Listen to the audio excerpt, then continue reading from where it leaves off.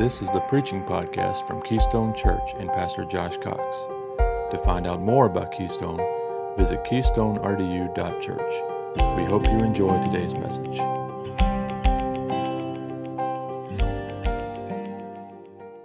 Today we're going to be in Philippians chapter 2. We'll begin in verse 5 if you have your Bibles. If not, it'll be on the screen. But it simply says this: let this mind be in you, which was also in Christ Jesus. Man, if I can have the mind of one person, let it be Christ.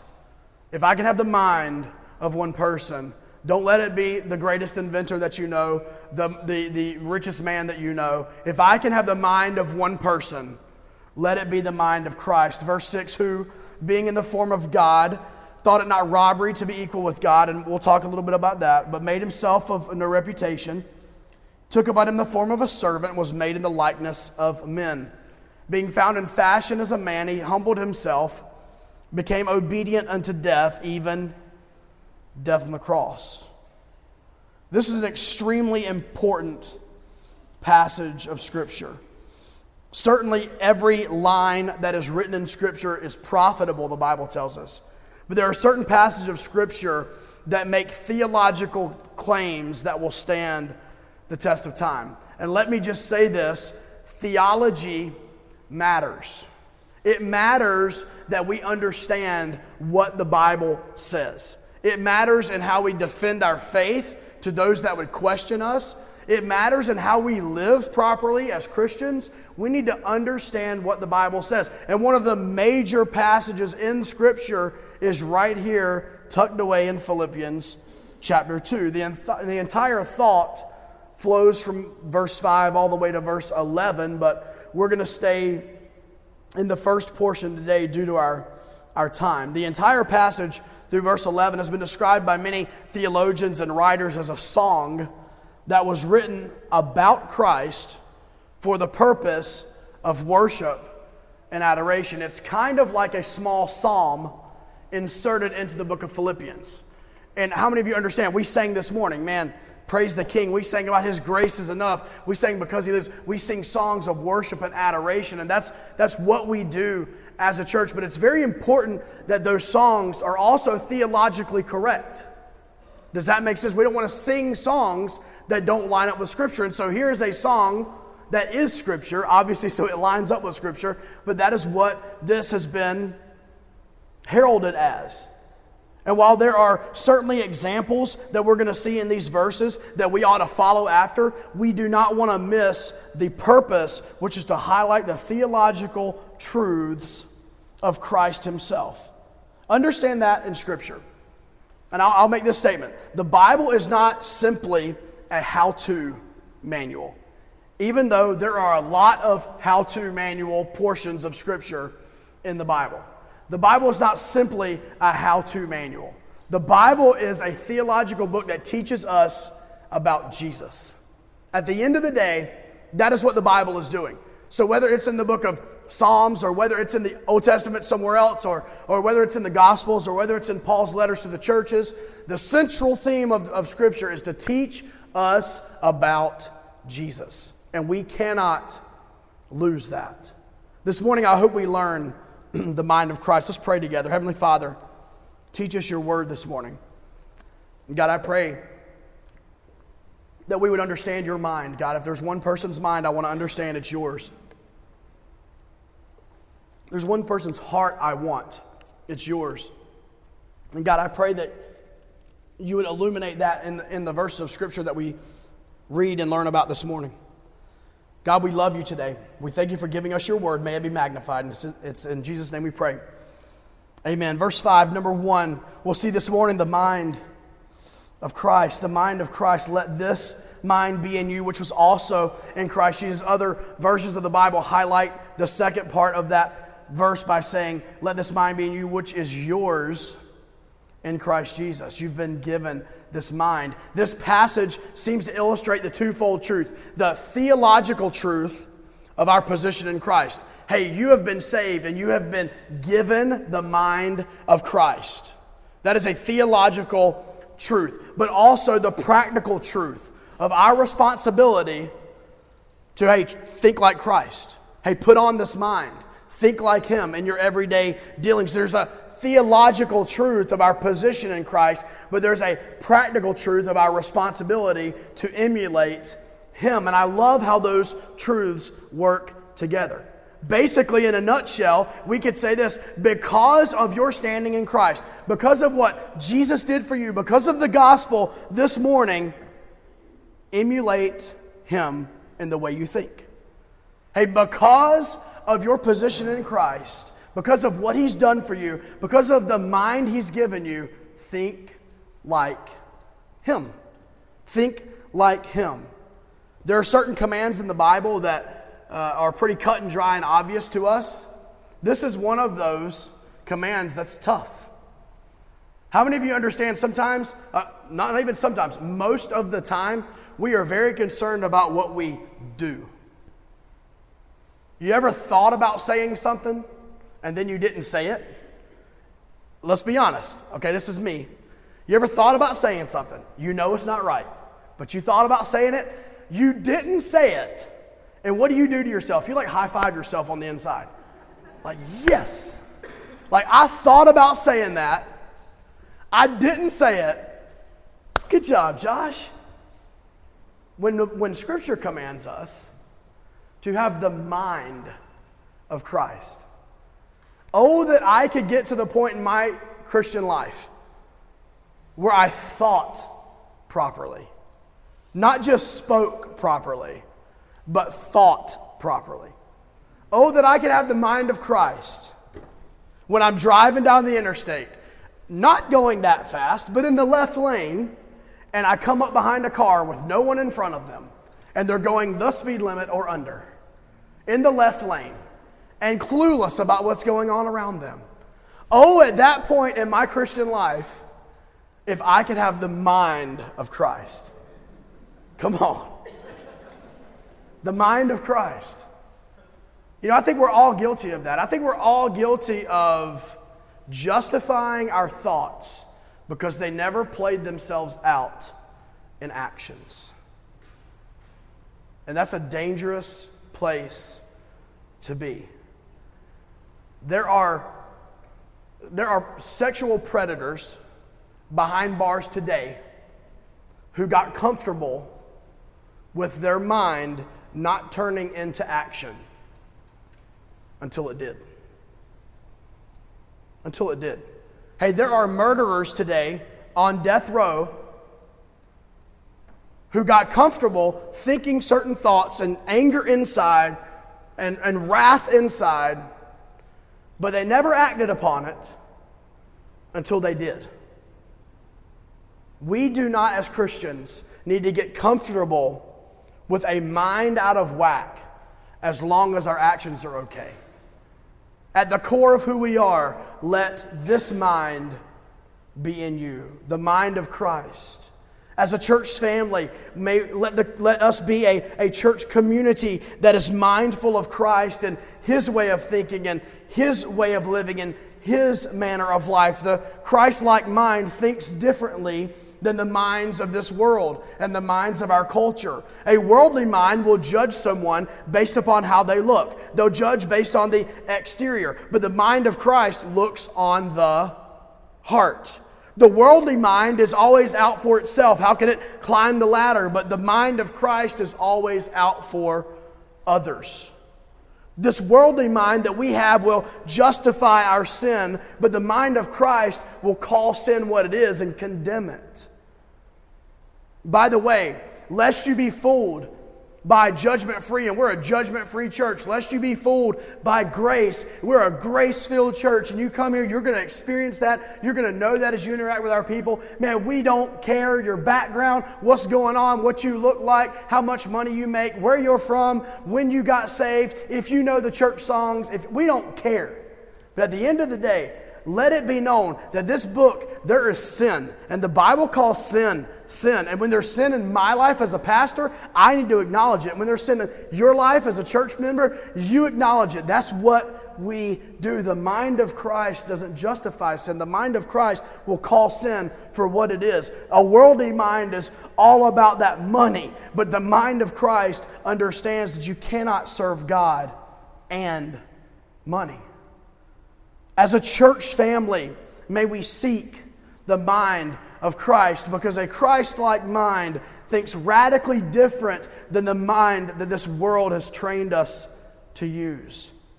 Because of our standing in Christ, we are to emulate His mind, His attitude, His spirit, His heart. To think like someone. To think like someone.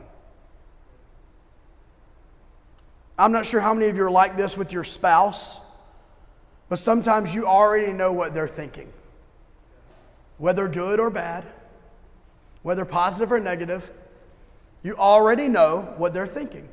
I don't know if you've ever been there with your spouse, but maybe you're in, not that any of you would ever have an argument, but maybe you're in a disagreement and you say something and you know exactly what they're about to say back. You could almost say it for them.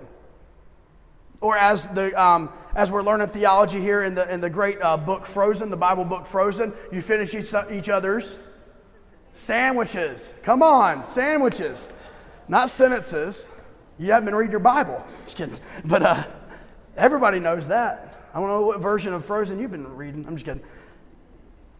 But I don't know if you know what it takes, though, to be able to think like someone?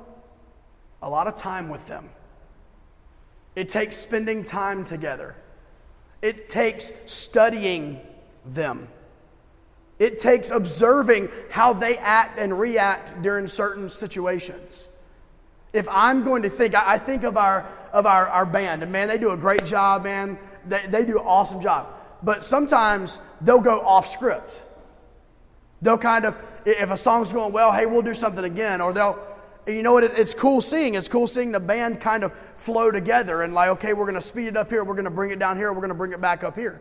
And seeing that happen, well, you know, that comes over time as they're able to work together and practice together and play together. You get that feel. On a basketball team, a point guard knows that he's going to jab step this way and fake that pass, and that guy's going to cut back door. And he knows before that guy makes that cut, he's going to go ahead and make that pass. He knows that his man's going to do that. You know why? He knows their mind. You know why? Because they've spent time together. They've practiced together. He's watched him play. He understands.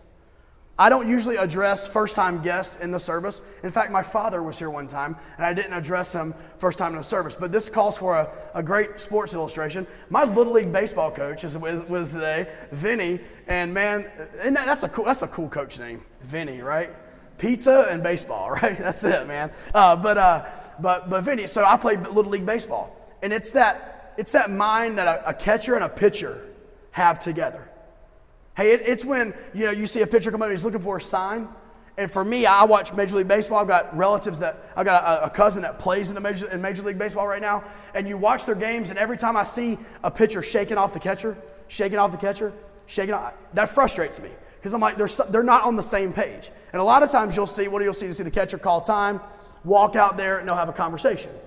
What I love seeing is when a pitcher gets up there, the sign comes, it's just like a quick nod. He knows, the catcher knows what's coming. He knows what's coming. They are on the same page. In fact, some pitchers have such good camaraderie with certain catchers that catcher comes in the game just to catch that pitcher. You know why? Because they know each other so well. So let me ask you this in that illustration. How well do you know the mind of Christ? How well do you know the mind of Christ? Let this mind be in you, which was also in Christ Jesus. Have you studied Him? Do you know Him? How does He act and react in situations? To know the mind of Christ, we must be fascinated by Christ. To know the mind of Christ, we must be fascinated by Him. And you say, Joshua, what does that mean, man? I'm like, I don't really understand. That means that we are always constantly looking for how would Christ deal with a situation? Or we're opening up our Bibles, shocker, and we're reading it. And we're saying, how did Christ react in this situation? Hey, we're in a situation that makes us uncomfortable. Hey, how did Christ react to the woman at the well? She was a promiscuous woman. She was by herself. There was a lot going on here. How did Christ deal with her? How do you want the mind of Christ? Let's read His Word and let's study. Hey, when Christ was around the Pharisees in the church, who were legalistic and who were trying to hold people to higher standards than what the Bible was holding them to, how did Christ interact with them? To have the mind of Christ, we must be fascinated by Christ. So this question of how do we know the mind of Christ, or what does the mind of Christ look like? I think it naturally leads into our second point this morning, and that is simply this: the humility of Christ. If we want to know the mind of Christ, I think we have to take an honest look at the humility of Christ. And we don't have the time today to theologically break down verses 6 through 8. But this is the Jesus that we serve, who being in the form of God, by the way, that word form does not mean just like being like God, being God. He was in the form of God. Being in the form of God, thought it not robbery to be equal with God. Let's think about that. Different versions say different things. Let's think about that. What that basically tells us is this. Not only was he God, but he was confident in that. He knew that. There's no other person that could say that wouldn't think it robbery to be equal with God. That just use, I know it's King James terminology. We're going to fast forward a couple hundred years, few hundred years here. Let's talk in today's vernacular. Nobody else could say that it's not robbery to be equal with God. If you said it's not robbery for you to be equal with God, you would be claiming to be God. Okay? If you're like, oh, no big deal, I'm God. All right? We would all consider it robbery to be equal with God because we know we're not God. Jesus Christ thought it not robbery to be equal with God. That is simply what this verse states. But, verse 7. So Jesus was God, and he knew it. He was confident in that. Verse 7 says, but he made himself of no reputation. And he took upon him the form of a prince. No. The form of a boss. No. The form of a servant.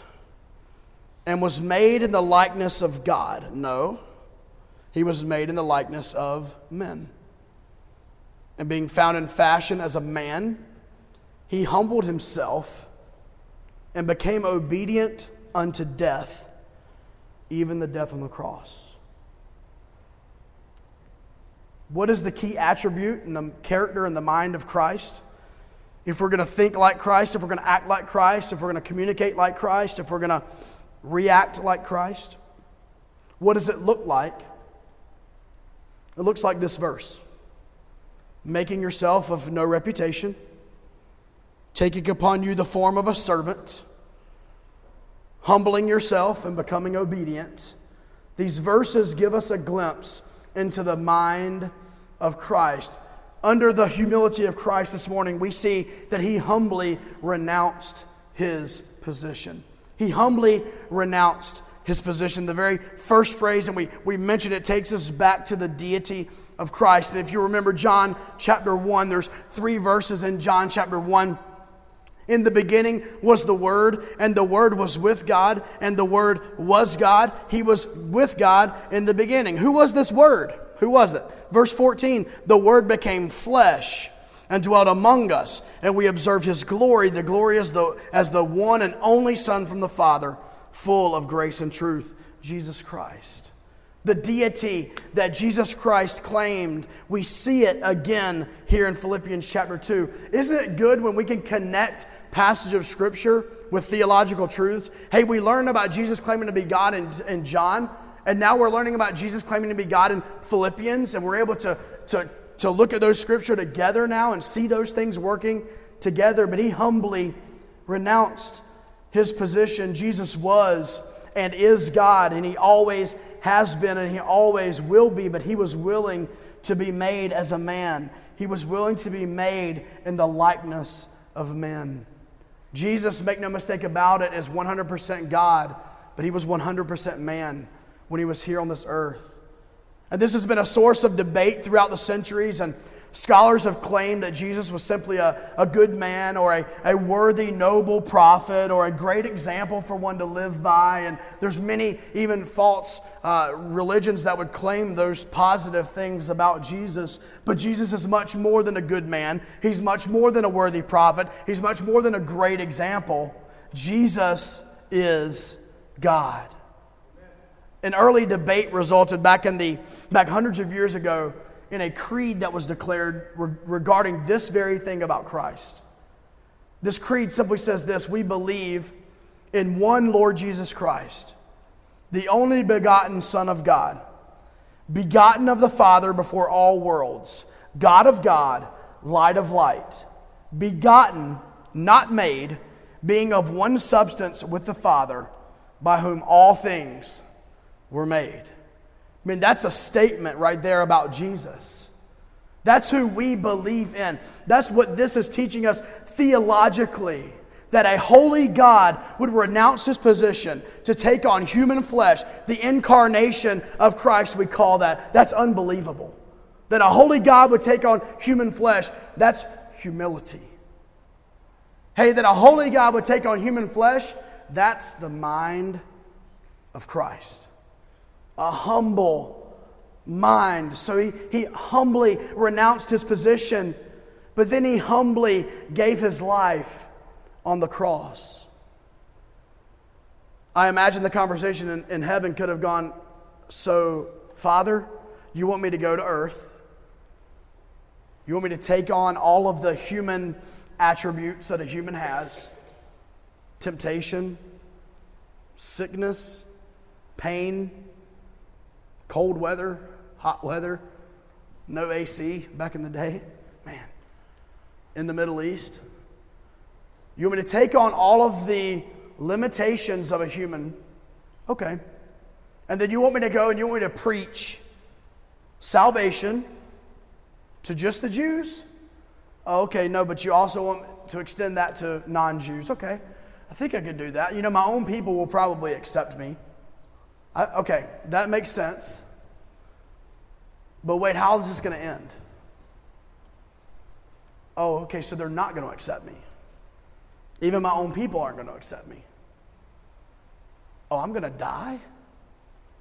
I think we mentioned this a couple weeks ago. Okay, I'm going to go on my sleep very peacefully, right? No, I'm going to be beaten. I'm going to be brutally tortured. I'm going to be mocked.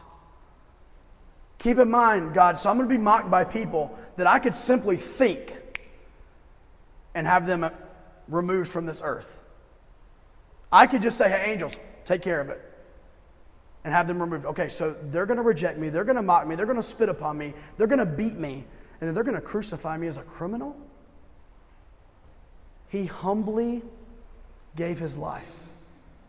He humbly died on the cross for us. His entire life was marked by humility. Jesus began His humble life with His birth in a stable, to His humble occupation of being a carpenter, to His humble lifestyle of traveling around with no home. If you want to know what God would look like in the flesh, that's it. God would have been born in a poor stable. He would have been a humble carpenter. He would have traveled around with no steady place to stay.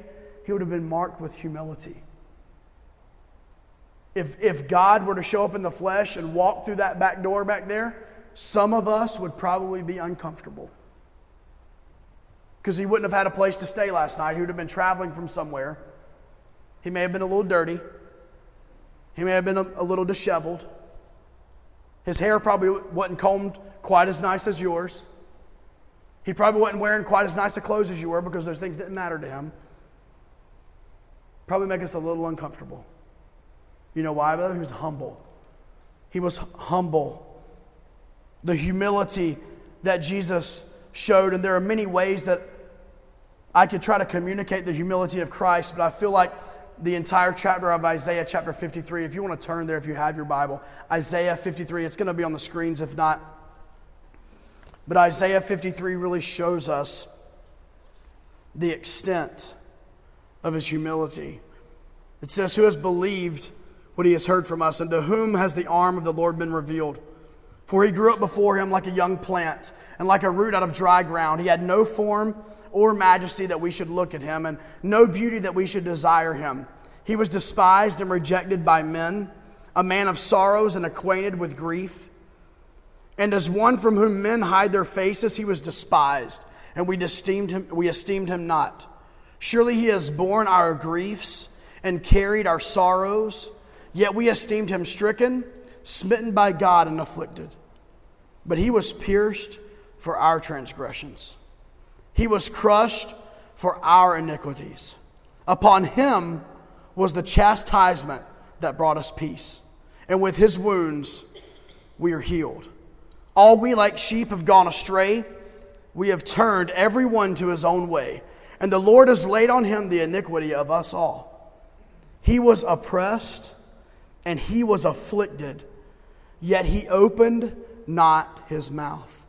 Like a lamb that is led to the slaughter, and like a sheep that before its shears is silent, so he opened not his mouth. By oppression and judgment he was taken away. And as for his generation, who considered that he was cut off out of the land of the living, stricken for the transgression of my people. And they made his grave with the wicked and with a rich man in his death, although he had done no violence, and there was no deceit in his mouth. Yet it was the will of the Lord to crush him. He has put him to grief. When his soul makes an offering for guilt, he shall see his offspring. He shall prolong his days. The will of the Lord shall prosper in his hand. Out of the anguish of his soul he shall see and be satisfied. And by his knowledge shall the righteous one, my servant, make many to be accounted righteous. And he shall bear their iniquities. That's Jesus. Therefore I will divide him a portion with the many. He shall divide the spoil with the strong, because he poured out his soul to death and was numbered with the transgressors. Yet he bore the sin of many and makes intercession for the transgressors. That's a lot this morning. That's heavy. But I challenge you this week, in addition to what you read in your Bible reading, take a look at Isaiah 53. Soak it in. Sink it in. That this Jesus would die the death of a criminal on the cross.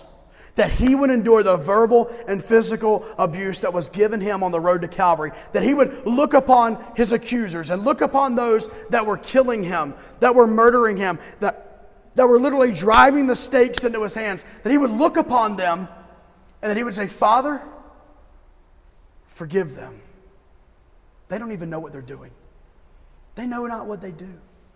Forgive them. Forgive them. That he would become sin on the cross. Not just pay for your sin, but that he would become your sin. I cannot explain that to you because I don't have the words in our language to tell you that a holy, righteous God in the form of Jesus Christ, who was perfect and sinless, became pride. He became adultery. He became envy. He became lust. He became disobedience. He became murder. He became every sin. He became sin on the cross. For he hath made him to be sin for us, who knew no sin, that we might be made the righteousness of God in him. He became sin on the cross. So much so that as he hung on that cross and became sin on that cross, God the Father had to turn his back on his own son. As Jesus hung on that cross, and have God the Father turn his back because he couldn't look upon the sin. Humility. That's humbleness. That's humility. The mind of Christ looks like that. It looks just like that. To have someone turn their back on you is the ultimate form of disrespect. If we were carrying on a conversation and mid-sentence as you were talking, I simply turned my back. That's extremely disrespectful that I couldn't even look at you. God did it not out of disrespect, but out of obligation. He couldn't look upon the sin. But that's the Jesus we serve. The one that became, you know that sin that we don't like to deal with and talk about, that sin that's deep down on the inside, that sin that we don't like anybody else to know about, that sin that's what he became on the cross. As a church, This is the Jesus that we need to know about theologically. We need to understand that. We need to have a foundation for our beliefs. And we strive to do that in many ways here. But this is also the Jesus that we need to emulate this morning. Can we think like him as a church? Can we humble ourselves like him as a church? Hey, can you think like him as an individual? Can you humble yourself like him as an individual? What would that look like in our day-to-day living? And we're done. Humility would let someone else get the credit for something, even when you know you deserve the credit. Let's get down here where the rubber meets the road. Humility says, I don't mind if someone else gets the credit, even though I know I deserve the credit. Humility will take the brunt of the punishment, even though you may not deserve that punishment. That's what humility looks like. Humility will look at the worldly successes of the day through the lens of eternity, instead of through the lens of status or through the lens of bank account. We'll look at this world with eternity in view. Humility will simply see our homes that we live in as places to lay our head and enjoy meals together, not status symbols of our bank accounts. Let's get real. Let's get real. We want to emulate Christ. And Lord knows, I'm not against nice homes. I am against us viewing our homes as status symbols. And God forgive me if I've ever done that. Look, I'm offering the way that our church operates with our connect groups. Man, I want a nice big home open that I can host multiple people in. Man, I hope God gives us that. We got a nice big open apartment right now. Praise the Lord. But God forbid that it turns into my identity or it turns into my status. Humility takes the brunt of criticism for the benefit of the team. Ultimately, humility, as Jesus said, not my will, but thy will be done. Not what I want, but what you want. The late John Stott made this statement. At every stage of our Christian development and in every sphere of our Christian discipleship, so no matter where you are in your Christian life, pride is the greatest enemy and humility our greatest friend. I mentioned this last week and I'll repeat it. Humility does not mean to think less of yourself. It does not mean to mope around, not making eye contact with anybody, and like, oh, that must be a humble person. That's not what humility is. Humility is having a proper view of God and all of his glory and all of his majesty. And seeing God for who he is. The creator of this world, the creator of every human being, God Almighty. And is seeing us for who we were if we're saved. Sinners, condemned, sinning when we don't even try. I don't know about you, man. I'm like a professional sinner and I don't put any effort into it. Right? It's like I'm not even practicing. I'm really good. Sinners, that's who we are. But true humility, Christ-like Christian humility, takes it that step further and completes the thought with the redemptive power of Jesus Christ. True humility says, I know who God is, I know who I was, and I know now who I am as a child of God. That's an heir to the throne. That's a child of the King. Hey, I'm in the family. True humility can walk around with confidence. Not arrogance, but confidence. A humble person will be able to shake your hand, look you in the eye, carry on a confident conversation with you. You know why? Because he understands God, who he was, and who he is. And as a church family, let's have the mind of Christ. And it's a humble mind. Let's understand who God is. Hey, let's understand who we were. Man, before Jesus came in our lives. But you know what? Let's confidently, humbly, but confidently understand who we are in Christ.